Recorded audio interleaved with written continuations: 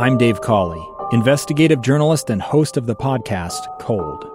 In October of 1985, a woman named Cherie Warren left work at a busy Salt Lake City office to meet her estranged husband at a downtown auto dealership. She never made it home.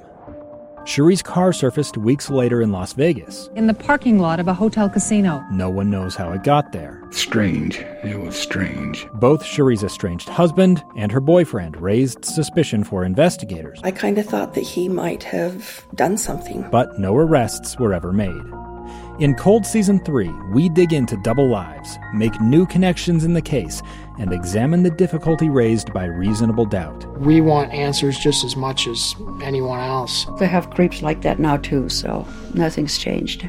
That's the new Cold Season 3, The Search for Cherie, now available anywhere you get your podcasts. Inside Sources with Boyd Matheson. So why is it so difficult for companies to find and keep workers in this economy? Those on the left and the right like to take to social media often and spout talking points, swiped from their favorite economist to make their point and bolster their argument. But is the employment picture in the U.S. much more complicated than the talking points that we tend to get from both sides? Here to help us break all that down is Jared Walczak. He's the Vice President of State Projects at the Tax Foundation in Washington, D.C. He's also the founder of the Salt Road Newsletter, which tracks developments in state and local taxes. Jared, how are you doing today? Doing well. Thanks for having me. All right, so let's get into some of this. You had a great tweet today, which I loved that you started out saying this is not necessarily a hot take, because hot takes usually produce more heat than light, and we're more interested in the light. But tell us your thinking and where you really think we are in terms of what's happening on the employment front.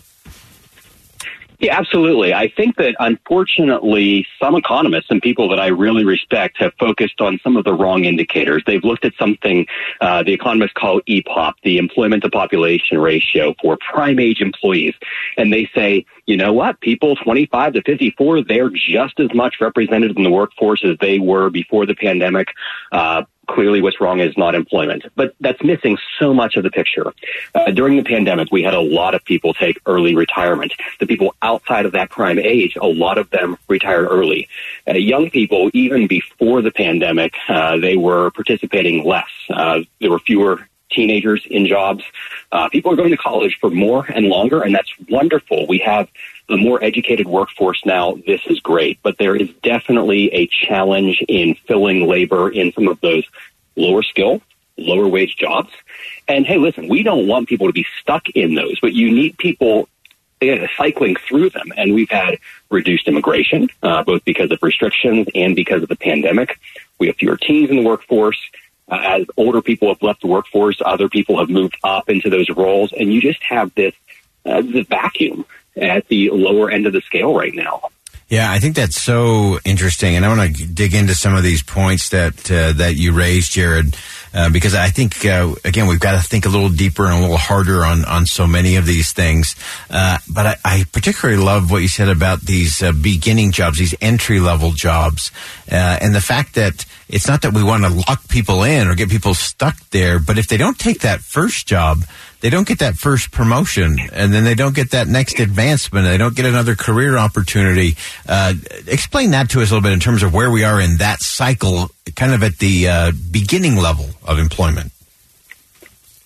Yeah, absolutely. We've had a shift here, and whether it's discussions around minimum wage, whether it's discussions about immigration or trade, we definitely have a challenge filling some of those minimum wage jobs.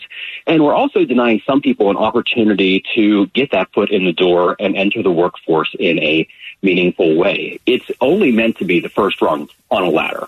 I mean, there are people who, unfortunately, all their lives do spend time working in minimum wage jobs. And that's not the economy working properly. But there's nothing wrong with an entry-level job that is truly an entry. And these are jobs that we need people for. And whether it's immigration, whether it's the fact that tariffs have increased some costs surrounding some of the activities that take place in entry-level jobs, whether it's fewer teens in the workforce, all of these factors, increasingly hard to fill some of these roles. And people can say just raise wages, and there's absolutely truth to that. That's how supply and demand works. But there are also roles where there's a price at which you're just priced out, where it's better for the job not to exist.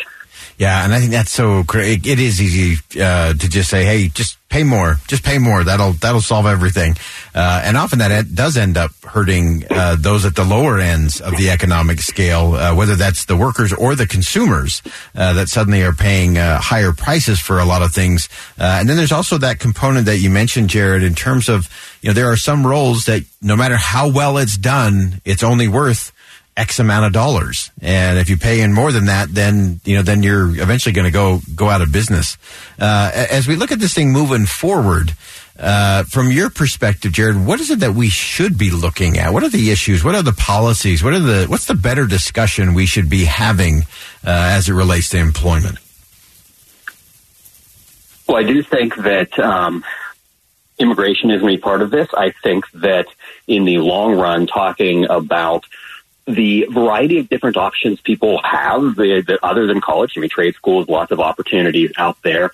I personally think that it's healthy and great for teenagers to have some jobs, some part-time jobs, and that's something that we've maybe pushed away from in the emphasis on getting all of your extracurriculars ready in time for college.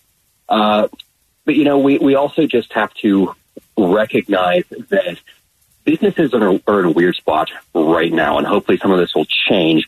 Wages tend to be fairly sticky. Once you have a certain wage rate, it's rare for there to be wage cuts. It's tough to do that, which also means that it's very difficult for businesses to choose to raise them temporarily because they can't easily bring them back down.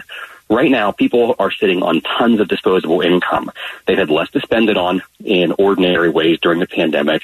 Lots of government assistance, lots of activity that mean that people have more to spend than there is to spend on. This is one of the reasons we have inflation right now. But it also means that even if you could temporarily justify raising wages because you can charge more right now in this economy, businesses are concerned about next year when that additional surplus income won't exist, where people will be more price sensitive again. And now you're stuck with these higher wages. We're just going to have a rough transition.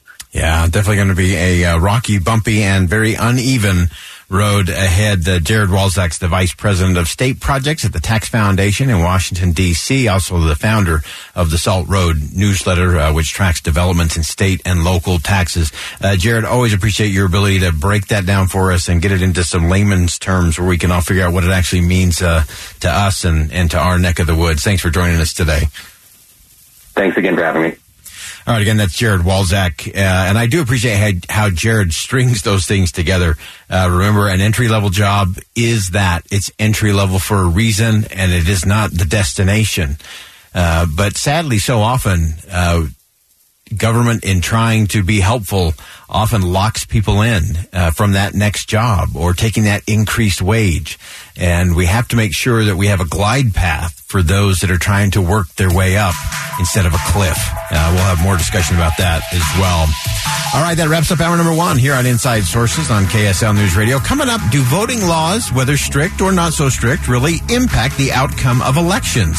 We talked with Sarah Isger, who did a deep dive into the data for Politico. The results of strict versus non-strict voting laws is going to surprise you. Stay with us. We'll be back after top of the hour news. Utah's Choice for 100 years. More breaking news, traffic and weather together, and conversation about important stories. Listen on any smart speaker and in your car at 102.7 FM. KSL FM Midvale. KSL Salt Lake City. Thank you for 100 years of trust. Listen, Tranquility Base here. The Eagle has landed. From KSL News Radio. I'm Dave Cawley, investigative journalist and host of the podcast Cold. Don't miss Cold's new Season 3, where I look into the unsolved disappearance of Sheree Warren, a woman last seen leaving her job at a Salt Lake City office in 1985. Police cast suspicion on Sheree's estranged husband and boyfriend, but never made any arrests or recovered Sheree's remains. Find Cold Season 3, The Search for Sheree, anywhere you get your podcasts.